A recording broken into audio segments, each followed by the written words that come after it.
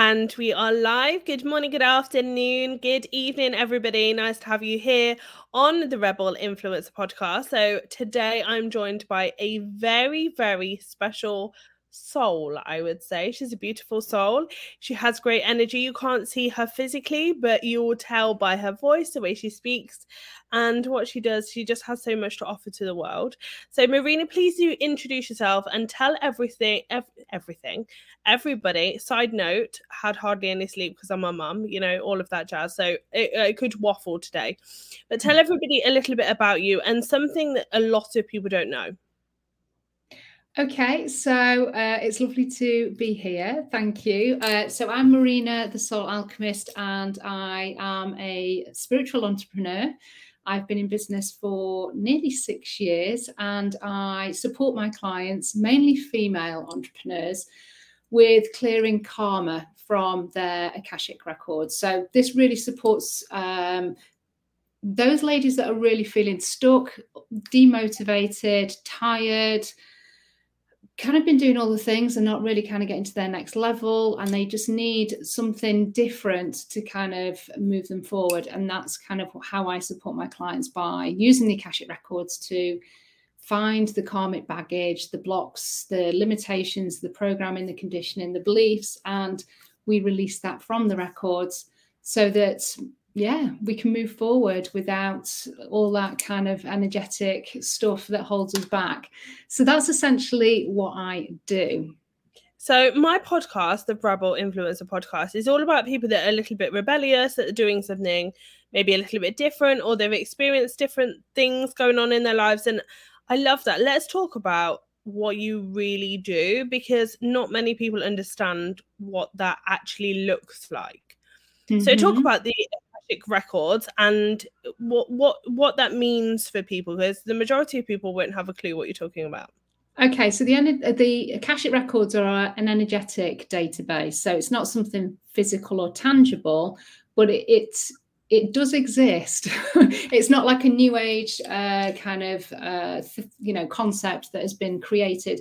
The Akashic records, also known as the Akash or the soul records or the book of life, are actually mentioned in the Bible, and they're known culturally all around the world, so in lots of different cultures. And they basically hold information around every single person that is here on the planet, every single person that has passed. And within the Akashic records, it kind of records all of your choices and consequences, all of your thoughts, your feelings, your memories, all of the relationships you've had. Everything is recorded in the Akashic records. And so we can access the Akashic records to get this information, to learn more about our soul's journey, things that we've done in our past lives, and really those things that perhaps are not serving us now from a karmic place. We can actually go into the Akashic records, understand maybe what choices we were making in order to create the consequence that we're now feeling or experiencing, and ask for that to be released. So it's an energetic database, and it's usually visualized as a library. It's the easiest thing to kind of create as an image. And each book represents a lifetime that we've had from our soul's creation up until the present day. So that's essentially what they are. And because we're more conscious now, we're more soul aware, there's more people that can access the Akashic records than ever before. Before that, it used to be like prophets and saints and people that were very highly conscious. But now, generally humanity is kind of catching up, so we're all able, well, most of us are able now, with a little bit of guidance and kind of know-how, we can access our own library. And why wouldn't we, if we wanted to kind of release some of those vows and contracts and things that we've done in the past that don't serve us anymore. So there might be people listening to this thinking, it sounds like a load of waffle, but I'm kind of interested. So just to give you a little bit of backstory, I am highly empathic, very on the surface, not woo-woo at all, but have a massive connection to humans, to feelings, to certain, I told you I can't speak today, certain situations and circumstances. Like, I'm very moved by the earth, and but I'm on the surface the least woo woo person that you know. Like I'm a closet woo, shall we say. Yeah. What would you say to those people that are sitting here thinking, it sounds majorly interesting, but I am so the other way? Like, Yeah, what would you say to those people? I would say just have an open mind and be curious with it, because I've had clients come to me that, yeah, have kind of been really skeptical, and it's kind of like, and that's absolutely fine. We can still do clearing in your Akashic records, and you can still be skeptical, and it will still shift energy, because essentially what is recorded in the Akashic records is the choices that you've made in the past. And so it kind of stands to reason that we are influenced by our past choices. So some people kind of get really plagued by attracting the same type of relationship, and they, you know, no matter what they do, they're kind of like, why am I still attracting this same type of person and still finding myself in these same types of situations or circumstances? Or it could be like with money and stuff like that. And essentially what you're doing is repeating a karmic pattern, and you're still not learning the lesson. That's the whole point of, one of the points of using the Akashic records, is to start to understand what our repetitive choices are that we keep doing, and getting awareness of those, which is where the Akashic records comes in. And then we kind of like, oh, okay, well, I'm not now going to repeat the same action that I keep doing, which keeps bringing the same, result back into my life. I'm actually going to do something different for a change. And the Akashic records helps with that in terms of the understanding, but also when we do energy clearing within the Akashic records, it means that the energetics is not keeping you stuck either. And we open the door of opportunity then to change the karmic patterns, the behaviors, the limiting beliefs, the things that we have going around in our heads.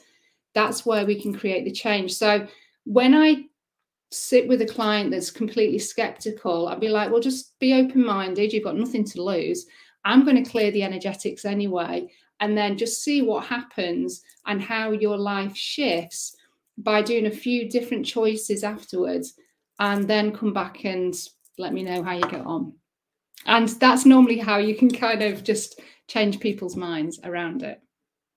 I love that. I love it. It's like, do you know what? You have nothing to lose, so why not give it a go? Absolutely. Mm-hmm. So, I have a question for you. How does this differ to conditioning?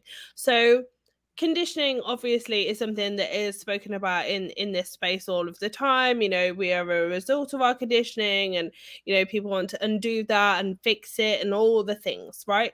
How does this differ to looking at the way you're conditioned as a human?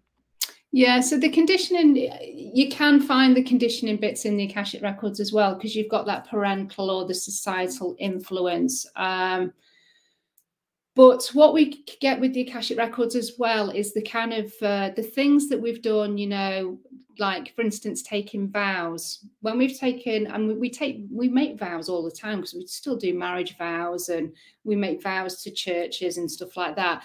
But when the stuff that I look for is the negative stuff, the stuff that's not serving us. So when we've made, say, a vow to a religious organization 20 lifetimes ago because we wanted to escape persecution, and we agreed to go into that religious order and make a vow of poverty and hand over whatever we had, and take on then the religious kind of beliefs of that organization to have that safety and being there, then because we've made that vow of poverty, we've kind of written that into our Akashic records, and our choices then have then really kind of taken on, and we've kind of created these beliefs around, well, it's wrong to have money because I've taken on the belief of what that church was telling me. So that if you've still got that vow of poverty today, what that means is that you're going to struggle with money, maybe lack mindset, or you may be able to find that you can make money, but you can't hold on to it because you've made a vow of poverty. I'm going to hand it over. I've got to hand it over to the church.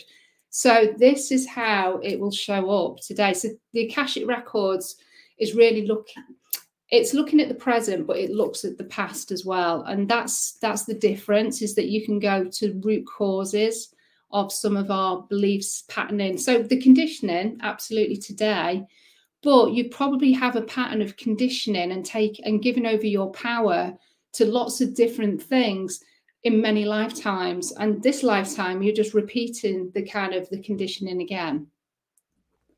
Does that make sense? Absolutely, it does make sense. It's very, very interesting, especially, I don't fully understand it. I've had it done once before, and it was super cool. But I didn't, I didn't. I go into these things and I'm like, yeah, why not? Let's give it a whirl.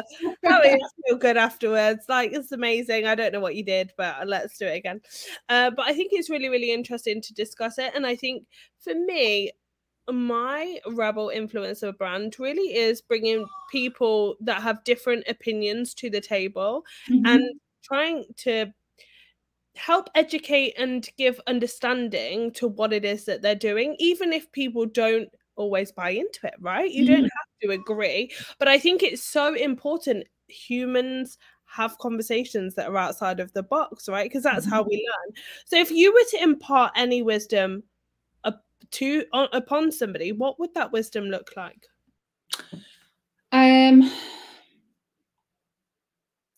I think you're right. For me, if we're going to kind of progress as a human race that kind of comes together, it is about having an open mind. It is about being curious, and it is kind of being accepting of other people's opinions and views, and just not needing to really.